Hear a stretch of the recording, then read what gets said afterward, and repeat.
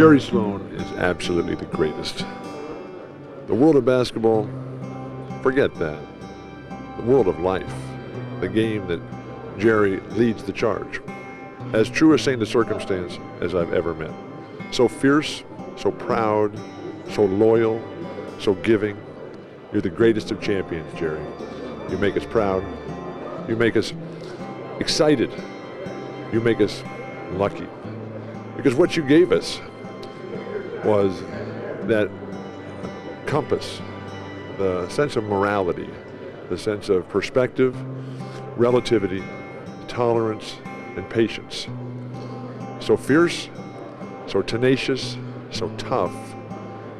But for those of us, Jerry, who witnessed your incredible life, the sense of fairness, the sense of compassion, the sense of love, and the sense of doing something to help others. Jerry, you've always stood tall for those who couldn't do it on their own. There's no one like you, Jerry. There never has been, and there certainly never will be again. I'm sure that you have heard the sad news today. In case you haven't, Jerry Sloan, head coach of the Utah Jazz and one of the greatest icons this state will ever have, passed away today at the age of 78. Man, really sad. This is a guy who meant a lot to me. A lot to me that I got to know over a number of years of being in sports and entertainment. I got to know him after his retirement. And he is somebody that will sit in a very special place in my heart for the rest of my life. Very few people are truly that authentic, where it is really, what you see is what you get. From the tough country boy attitude to the simplest mindset about what it takes to compete, to the messages about character and toughness, all the way down to the John Deere hat, he was truly legit. And it was mesmerizing for me because a lot of people that you will see on TV might not be exactly what you would have thought or exactly what you think. Not always a bad thing, by the way. It's not like everyone's a phony or anything like that, but not everyone can put forward who they are so perfectly in every single interaction. And what you saw on TV, he was like that as a person. He was like that as a coach. When the mics were on, when the mics were off, that was Jerry Sloan. Maybe the language was cleaner, but that's who he was, truly. He didn't know how to be something different. And for those of you listening that had a chance to see him on TV, watching games, growing up, watching the Jazz, you didn't have to meet him to really know him. For all you fans out there, what you probably thought he was like, you're probably right on the money. Because that's the way that it was for me. And I still believe that's what garnered the trust of so many people is his authenticity. I mean, I knew him as a media member and then got to kind of know him as a friend. But I would have run a wall. I would have run through a wall for him. I would have done anything for him because you knew exactly what you were dealing with. You never had to read him. You never had to wonder. You never had to read between the lines. You never had to. No. He was as real as it gets. And he never talked the big game. He just walked it. Every single day. Head down, mouth shut, go to work, get better, win the day, deal with the results. Take life for exactly what it is. No complaints, no excuses, go back to work. That's who he was. And if you grew up when I did, watching the Jazz during those 90s years, you really felt like Jerry was your coach too.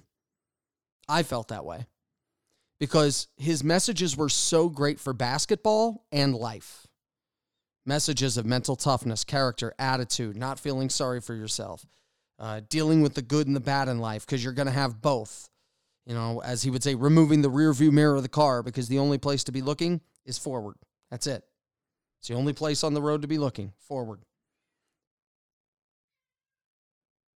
I remember times when being in a media scrum and hearing him talk It was almost like getting the greatest life advice you could ever receive. And all he was talking about was trying to find a way to get some stops at the end of a game against Cleveland in the 17th game of the season, right? On a random Tuesday night. But the way he's talking about it and the way he's laying out the details, it was like great life advice to go with it. He loved to compete, and you could just feel that from him. Every moment. The players that played for him had something special with that coach. And in a moment, I'll play for you the sound of what Frank Layden had to say and why Jerry is what it took to push the Utah Jazz to become what we've always known them to be, what the Stockton and Malone era happened to be, what championship-level competition was experienced in this market because of Jerry Sloan. It was amazing. I'll let you hear what Thurl Bailey had to say with his thoughts on what made Jerry so special to play for and why Jerry was instrumental to the career that Thurl Bailey has now. What he was like as a friend. You'll hear what guys had to say about that. And I'll play some sound bites from a myriad of other players who had the chance to play for Jerry. Really sad day, to say the least. Heartbreaking. But this is a man that I absolutely love. This is a man that I am honored to have a friendship with, honored to have a working relationship with. And, the things that this guy taught me will be with me for the rest of my life. And that I am very, very grateful for. I'm wearing my Jerry Sloan jersey today. I have a Chicago Bulls Jerry Sloan jersey. I'm really not a big jersey guy when it comes to basketball. I don't know why. I don't wear a lot of basketball jerseys. It's probably because I don't go to a lot of NBA games as a fan, right? Because I'm working. Whereas I'll wear like a Bears jersey or a Michigan jersey to a football game. But today, the NBA jersey I wear when I'm not working, which would be like a Jazz game, is a Chicago Bulls Jerry Sloan, number 4, black jersey with the red lettering. I love it. I love this jersey. It's my favorite jersey that I've ever had because of what this man really means, what this man has really stood for so many years, and just the special relationship and the special feeling that I get when I think of this man. Yeah, a lot of people lost a great friend today, and the world lost a guy that no one will ever match that kind of toughness.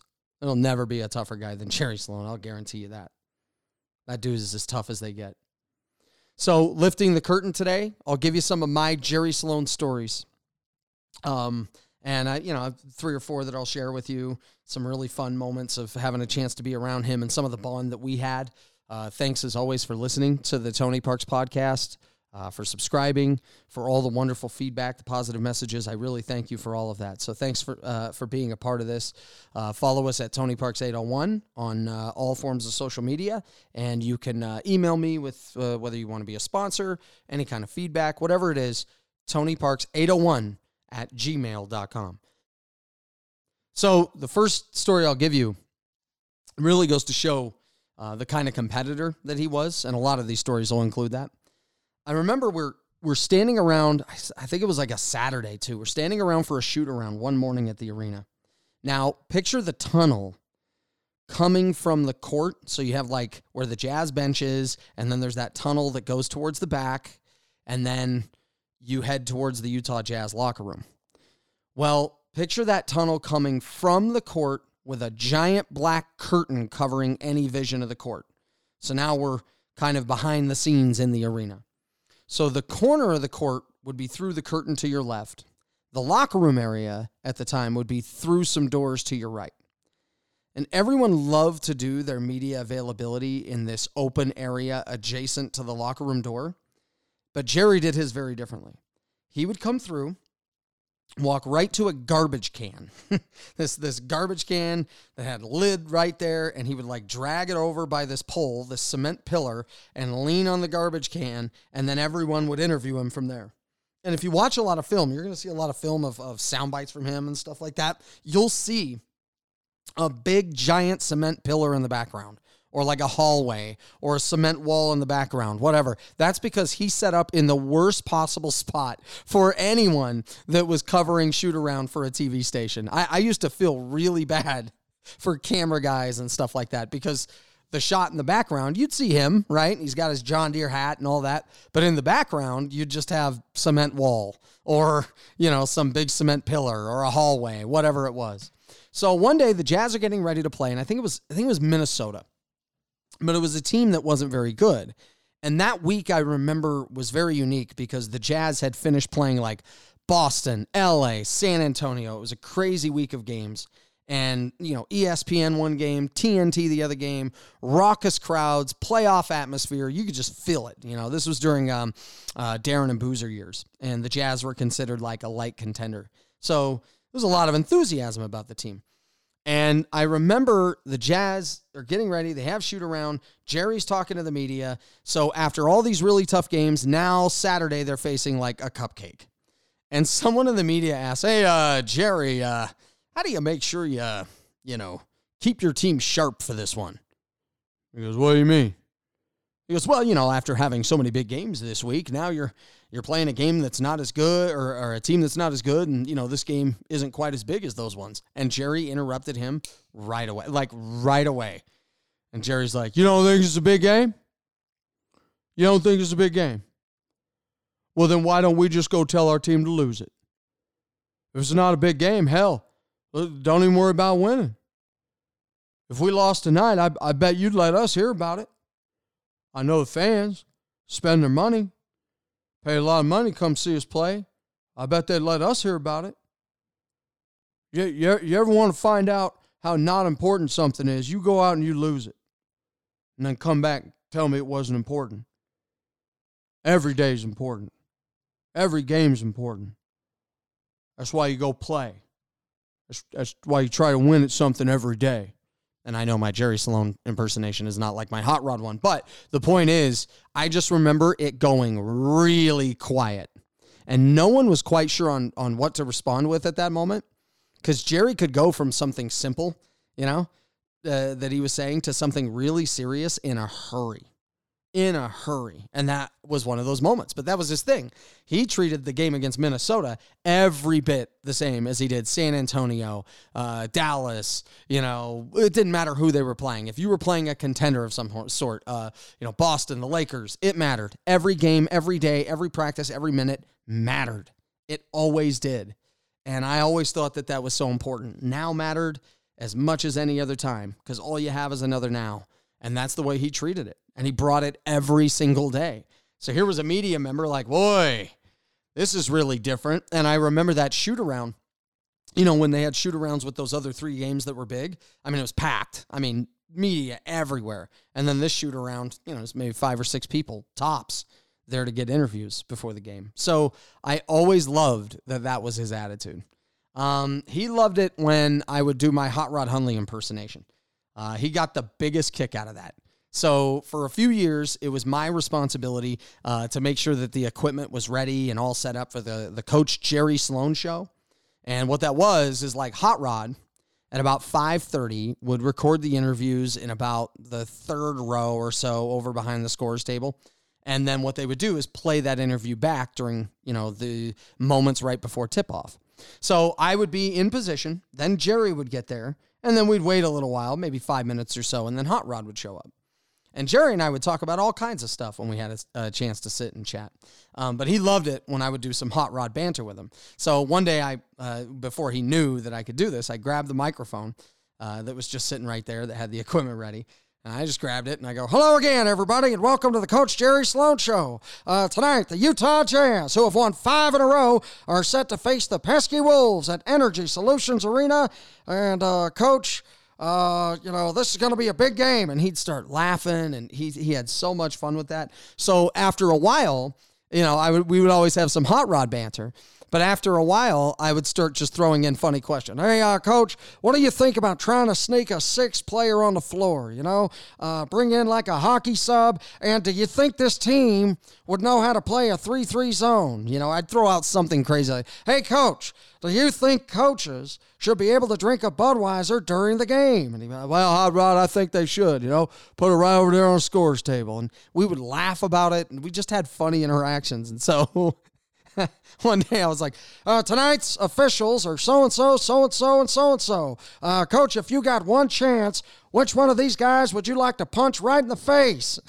He responds to me, I'd like to punch every single one of them. And he's kidding and having fun with it. We had those moments together that I absolutely loved. Just they were just great. And so, you're there, you're at the arena, you get there, you're preparing, you're getting ready for the game. I'm getting ready for the broadcast. He's getting ready to coach. And it was just great to have a moment to smile and laugh, before the game got going and before the work got heavy. And so Hot Rod would get there and Jerry would still be laughing a little bit because he had just heard me doing Hot Rod's voice. And now here's Hot Rod doing it seriously. He'd come over. All right, are we ready to go? Are we ready to roll? Everything's ready? And he would just be saying that. And Jerry would start laughing and looking away and smiling.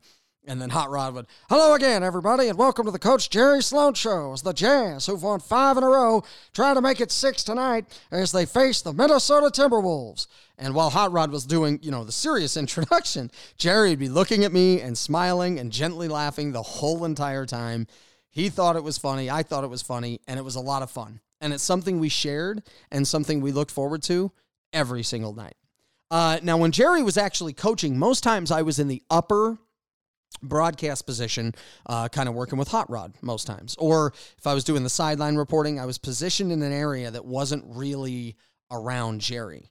But one time, I was around Jerry, and it was a road game. It was against the Lakers, and I was working, kind of assisting the engineering with Mike Noto, who's the LA Lakers engineer. He's the best in the entire NBA. And so it's November 30th, 2006. I remember it was a Thursday night. TNT game. Kobe Bryant goes off for 30 points in the third. He scored like 52 overall. I mean, it was insane. I mean, he went out of the game early, and I want to say if he didn't, he probably would have scored 70 without a problem. I mean, it was one of those nights where you saw great athletes on the court, and as great as everybody was, there was one guy that was at a Mount Rushmore level when it came to talent.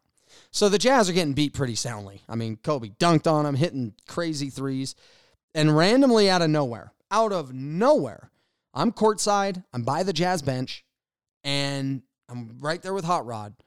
Jerry just starts yelling, "Hey! Hey!" And he does this like lumbering walk up the side of the court. You can just hear his shoes with a click-clack as he's walking up the side of the court. And it's out of nowhere. It's a blowout. It wasn't really a controversial call. There was nothing to complain about or argue. So I'm confused at what he's doing, and I'm trying to figure out, because he's not looking at a player either. He's not calling out a play. It was really confusing. He's kind of on a 45-degree angle to my right, and I remember looking right over at him, and I could hear him, but I couldn't hear what was being said by those at the scorer's table. And he goes, "Hey, that's Jarron Collins. You tell that son Jason Collins plays for New Jersey." And he was yelling at the PA announcer, who must have called Jarron Collins by his twin brother's name. And so I didn't hear it, but you better believe Jerry did. So the look on Jerry's face was intense. Oh, he was fired up. And I couldn't hear what they were saying back to him, but they didn't hear him the first time. So he goes, "You tell that son that's Jarron Collins. Jason Collins plays for New Jersey." "What's that?" "Oh, yeah. You tell him pull his head out of his ass and he'll be fine." I said, "You tell him pull his head out of his ass and he'll be all right." And then Jerry walks right back, and I just, oh my gosh, it took everything in me to not burst out loud laughing. Like the simplicity of, yeah, just pull your head out of your keister and everything will be just fine. I mean, his team was getting killed, and no matter what, he was going to defend his guys. Everything mattered. Every second mattered. The respect of getting your name correct mattered. Being on time mattered. All of that stuff mattered. He was as buttoned up as anybody out there, and he stood up for his guys all the time. You would see it in every game film that you ever watched. If something went down, he was out there on the court and ready to fight, ready to defend Stockton, ready to defend a player, ready to go after an official or an opponent, I mean, he had no problem with that. And I thought that that's what made him so special. Man, he supported his guys like nothing else. And he didn't care how famous this PA announcer was. I always forget the guy's name. But he's done it forever there with the LA Lakers. He was going to make dang sure that you were on your game because respect mattered, each and every single moment. He was a fan of me and my show, and that meant a lot to me. I remember seeing him for a moment in the hallway of the arena a few years ago. I'm right there in the opening that leads to Elevator 4 at the bottom level of the arena, and I walk up, shake his hand, say hi to him, say hi to Tammy, and he looks at me and he goes, yeah, listen to your show every day. Hear your show every day. And he said that he got a laugh out of Jake and I, and how much he enjoyed the show. And I remember thinking to myself, how cool is that? That as big a fan as I am of Jerry, like he's somehow a fan of my work? That's weird, because I never thought that there would ever be a day that Jerry Sloan could walk up to me and be like, wow, love what you do. I think you're good. Like, that was so important to me. And the reason why it was, like I said before, is because he absolutely felt like everyone's coach. So coach's approval on anything just meant the world to me. Really, really special friendship that I was able to have with him, and some bonds and some conversations that I'll carry with me forever. I had the chance to speak with a few people about Jerry Sloan recently and get some audio and stuff in other media situations in the past. Here are some of the words spoken by many that knew him much better than I did, and their special tribute to Jerry Sloan. I think both Stockton and Malone became better players when they were coached by Jerry Sloan. Jerry was perfect for them because he had that kind of toughness about him also, and he had the respect of them because they knew that he was a great player. And it was a wonderful thing. In that case, it was a triumvirate, but I think that Stockton was better off. I think we were the right team for him. I think we were the right team for Karl Malone, and I think when Jerry fit in there, I think he was the perfect coach for that tandem. When you were stepping aside, you recommended him to be the head coach. What were you? Oh yes, seeing? I wouldn't have left if it hadn't been him to be the coach. Really? And don't forget, my son Scott was the other guy, and I think he didn't get enough credit for what he gave to it too. And I think Jerry would be the first one to recognize that, as would probably Carl and John. You know, Scott was quiet, but his input was terrific. Mm-hmm. And the reason we had those guys was because of Scott. He was the guy that said we should pick them. Scott ran the drafts and told us who to pick, and we made some wonderful picks, not just in those guys, but you think of Bobby Hansen, Earl Bailey, or so many of our other players that we got in the drafts that played well for us. You know, when I had them, they were very good, but when they got with Jerry, and Jerry employed more than I did the high pick and roll, all right, which now all teams are using. I thought that there was what I said before about the coach and the players. Jerry believed in it. He opened up the middle. All right, we couldn't go inside because we had big Mark, and but we want and for a while there when I was there we had Adrian Dantley, so we had the key was clogged up. We had to get the ball to Dantley, and because that's where he operated, and then of course Karl Malone operated down there, and we had Mark. So anyway, Jerry solved that by running the high pick and roll, and then you saw the great Stockton to Malone, and that's when all the assists and baskets started. Oh yeah, and the rest was history. We all yeah, the rest is history. I'd say that was when they were breaking all the records and everything. But that was when I realized that he was something special. Did Jerry ever say to you, "Hey, just a thought, Coach. What do we think about the high pick and roll?" Did he ever were there discussions and meetings? Yes, I mean we discussed everything. Jerry was in he was like the offensive coach, and him and Scott would work on things, and then they'd say, "What do you think?" And well, let's take a look at it. And yeah, that's what we do. And Phil Johnson had a lot to do with it also. And then Phil, when he was working with Phil Johnson, and had a great relationship with Jerry and Scott, and they managed to do it more. I had very little to do with that, and I can't take any credit for it at all. But it was the right way for those two guys to play, coming up with, again, the Jazz were the right team for both of them to play. I went so far as to say I don't know. Maybe I'm wrong. I don't know if Karl Malone or John Stockton would have made the Hall of Fame if they hadn't played together and they hadn't played together here at Utah. Yep. They might have been very good players in the league, but I don't know if playing for other coaches than Jerry Sloan and Phil Johnson and Scotty Layden, they would have reached that level that they did. You can recall where you knew Jerry Sloan would not just be the head coach of the team, but would be a great, long-tenured, legendary coach of that team? I think when Jerry came with us, all right, he said to me, he said, what I'm missing is experience. He said, don't be afraid to teach me. And, and we had a wonderful relationship. I don't think in the whole time Jerry was my assistant that we ever, and I never thought of him as being my assistant. I always thought we were co-coaches, and I put Scott Wright in there with us. We listened to each other.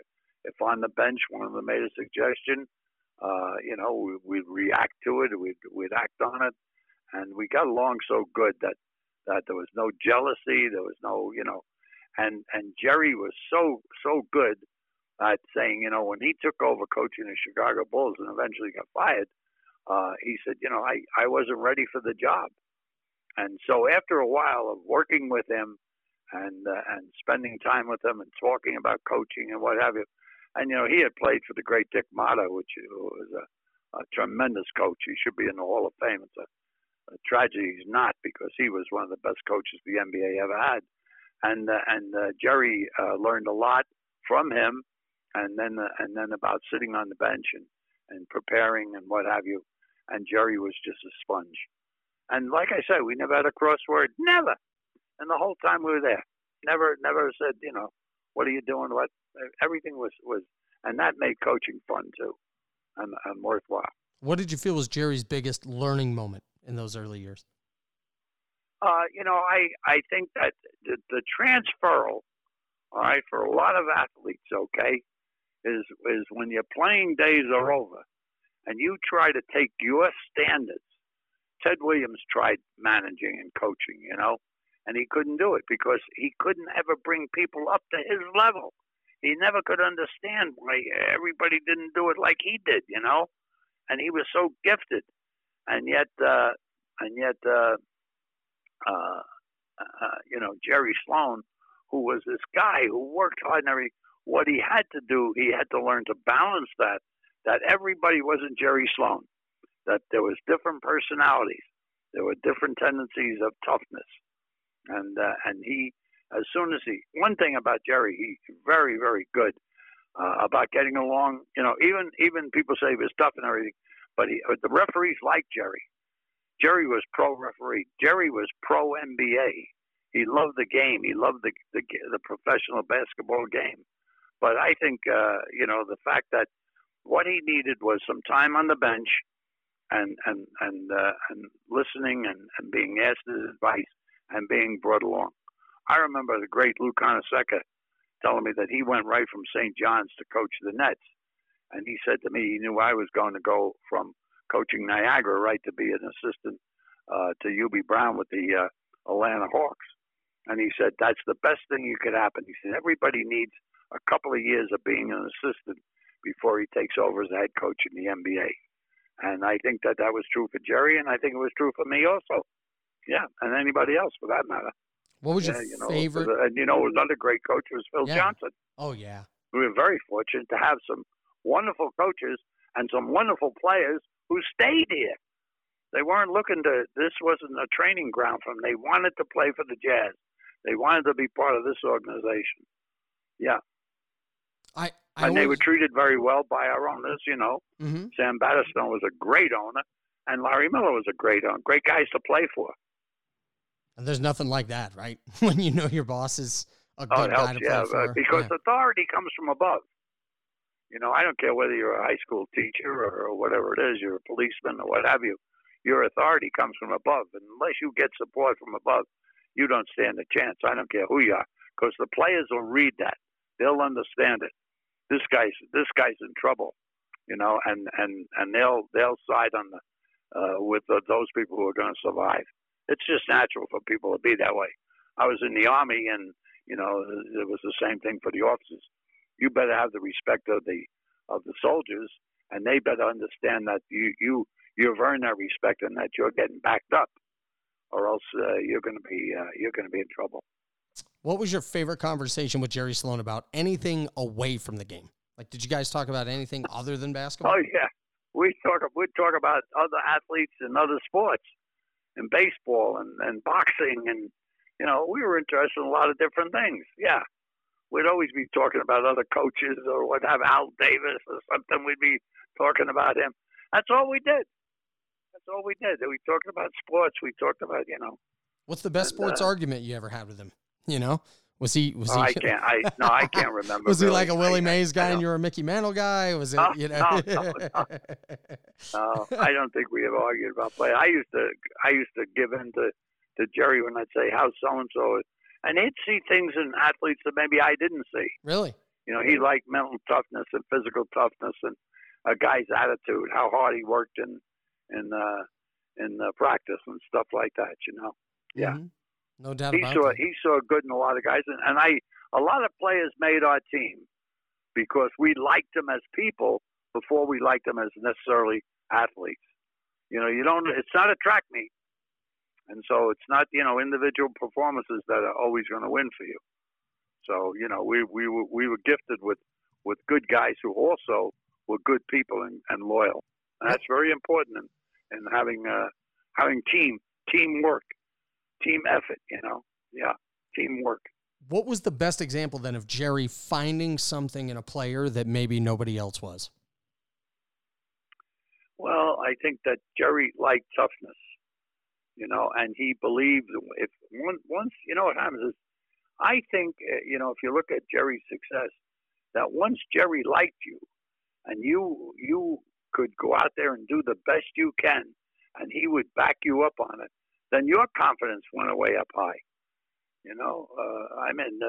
Whether players came with us who were mediocre with other teams and they joined us and they saw that Jerry liked who they were and they were better players for it. He saw something in them that made them better. And one thing about Jerry, he never second guessed. If we drafted players, could be Danny Shays, we drafted him. There was a lot of criticism about it. But he right away started working with him, started getting on his side, and I think Danny Shays ended up playing like 18 years or something. What's the best way to describe playing for Jerry Sloan? Best way to describe playing for him is business. I mean, he was all business when it came to playing basketball and preparing for it. He coached like he played. I mean, I know we've heard that before and it might be a cliche, but he's one of the toughest son of a guns I've ever met, I've ever known. When it comes to turning that switch on and going to work and instilling that in that personality in your players, there's no, regardless of what your personality is going into it, you end up being a part of kind of a reconstructing yourself to understand that this is how you need to be every single night to win consistently. And doesn't matter whether the team knows what you're running or not, they shouldn't be able to stop it. And so Jerry was just, as a coach, I remember him in his learning process, even though he had some head coaching. But when Frank hired him and he took the reins, his first priority was to surround himself with people that could help him achieve those things. People like Phil Johnson. And so I watched that as we progressed as a team, made the playoffs every year since, my rookie season when Frank was coaching for those first few years.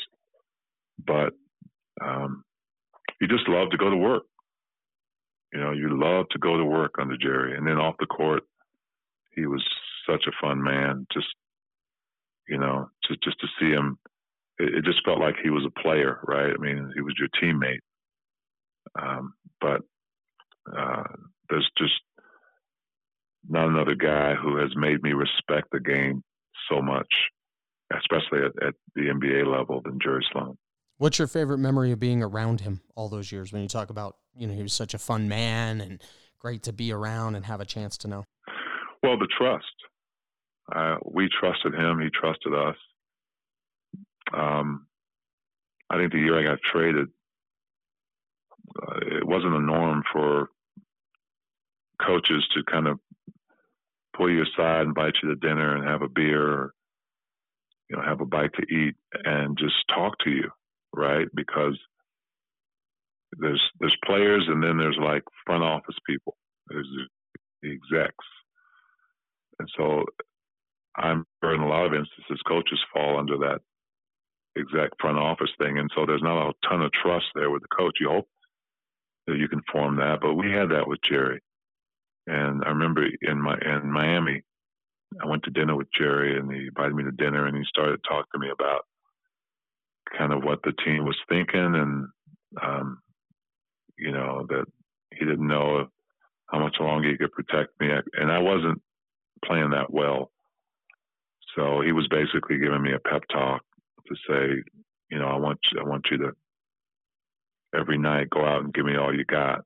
There's some trade talk going on that Jazz are looking maybe to replace you. So I took that, and I didn't raise a fuss or anything or go to the papers. I mean, I took that as if, here's a man who respects me that much to sit me down and tell me the truth and not lie to me and tell me what's going on, so I can prepare myself for whatever happens. So in that way, I just, I've loved him for that and respected him. And even after I was done playing, I mean, he's the guy who encouraged me to get into the broadcast booth. When did he tell you that? He told me that we were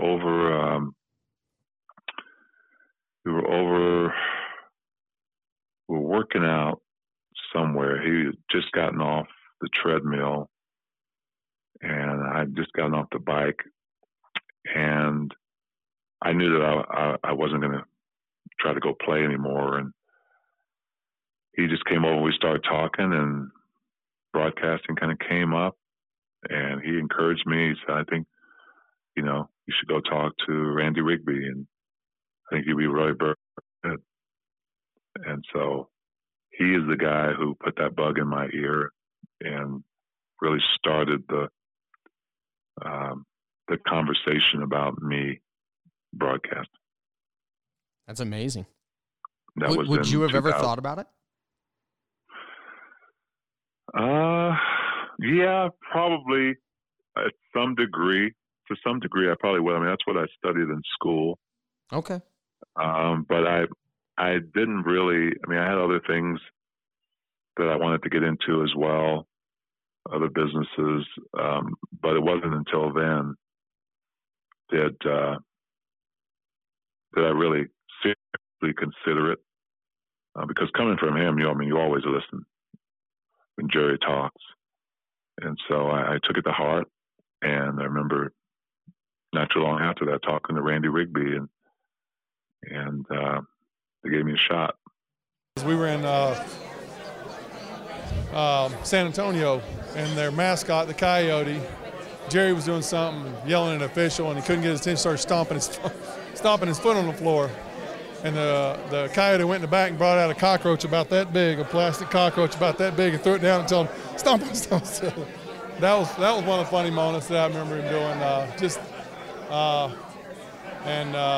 don't know. Jerry had a lot of things he said that were funny. Can't be repeated on film, but that was one of the ones that comes to mind quickly. My favorite moment is to see him run on the court in '97 in Houston when John Stockton hit that shot. That was a memorable moment I'm never going to forget. Open three, hit it! John Stockton sends the Utah Jazz to the NBA Finals. He loves to win. When a coach loves to win, the players show that we behind them every step of the way, that we're going to win for you and take it to the next level. And that was just the key to that. He showed me a lot of things when I came from the East Coast to play out here in the West Coast, which I didn't think I was going to play here in Utah, which became a great moment for me. I never let that go at any time or anywhere. The one thing that John and I seemed to do a lot after games was go down to the bar and have a beer with Jerry and kind of, bring up things. Hey, Coach, can we do this? He goes, all right, we'll do it tomorrow. So he would do some things in practice the next day. And, there was a couple times he got mad at us, like, you guys want to coach this team? Some of those. But, to have a coach like that was great. Game situations, certain mannerisms he had where it gave you confidence at the end of the game. I remember him saying one time that called me aside and he said, they're puckering up. And I went, what? I mean, it was so out of character for him. He said, they're puckering up. And sure enough, we ended up winning that game. We relaxed and played through it and won the game. And he saw the game, and we knew it. And every once in a while, he'd let us see his inside right in the middle of a game, and that was fun.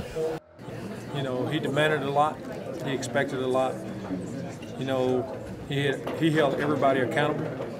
And I grew up old school way with my grandpa and my mom. You hold a person accountable.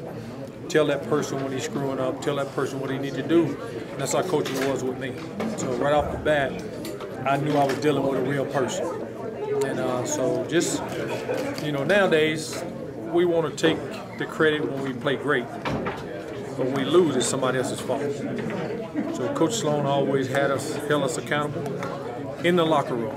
But one thing he always did, when he came out and talked to the media, he always took all the blame. Which, to me, that's a stand-up person, because a lot of people don't do that. He would tell you what he thought, because he could do other things. So that's what I know about Coach. He's just what you see, what you get. That guy never changed in all these years with me. That's good, though?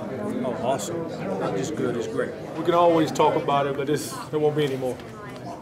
Number one, what kind of loyalty I have. Do I have a loyalty for this franchise, or am I looking for another coaching gig somewhere else? That's a friend of mine wrote a song, "The Last of Dying Breed." Neil McCoy, you probably didn't hear it, but that's Coach Sloan. That's it. He's the last of the dying breed. He did it the right way. He played. He earned respect. He never demanded. He earned it by who he was as a person and the way he treated you as a player. So I take a real offense to a player to say Coach Sloan wasn't a good person or wasn't fair, because he was. He just demanded a lot.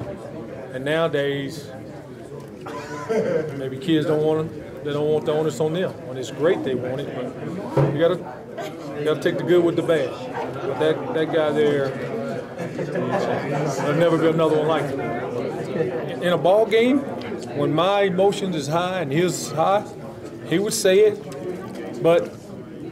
and I might say something to him, but not one time that I'd never go back to him and say, I'm sorry, my bad. Our relationship was better than that. It was better than player-coach. It was better than that. So, but how often? Even in practice, he held me accountable. And it took me a while to accept it, but once I accepted, I understood. I understood because here's a guy that played the game. Here's a guy, 4 games in 5 nights, he know you're tired. And sometimes he would look at me and say, what do you think? I said, well, I don't know. What do you think? Well, you're going to play the rest of the game. Yes, sir. His work ethic is, you saw more as a player. I don't think people necessarily understand it as a coach, but demanding that out of all the players, being willing to get on Carl's rear end or mine. We're getting a lot of the credit for a thing that the team shares equally. And for him to go and to say, hey, look, this is where the buck stops, I think everybody listens. So I think he was a genius. He knew how to motivate guys without burying them, knew how to give credit without having egos run amok. So, we're in the highlight era, and everything's a highlight, and if it's not a highlight, it's not worth showing, and it's just the opposite of the way he would look at it. He would look at the process. He would look at the effort that goes into that final product, and maybe I think a lot of coaches are probably paying attention to that, but Jerry really brought it to the forefront. I just miss him. To walk on the bus every day and have him sitting in the front seat and just kind of giving you a nod and knowing that we're going back to work again today, or seeing him in the gym or at the arena, getting a chance to talk in the hotel afterward, those are things you just can't replace. And I think if you ask any athlete that's played, that's what you miss more. You miss it more in the games. You miss that camaraderie, and Jerry and I were together a long time.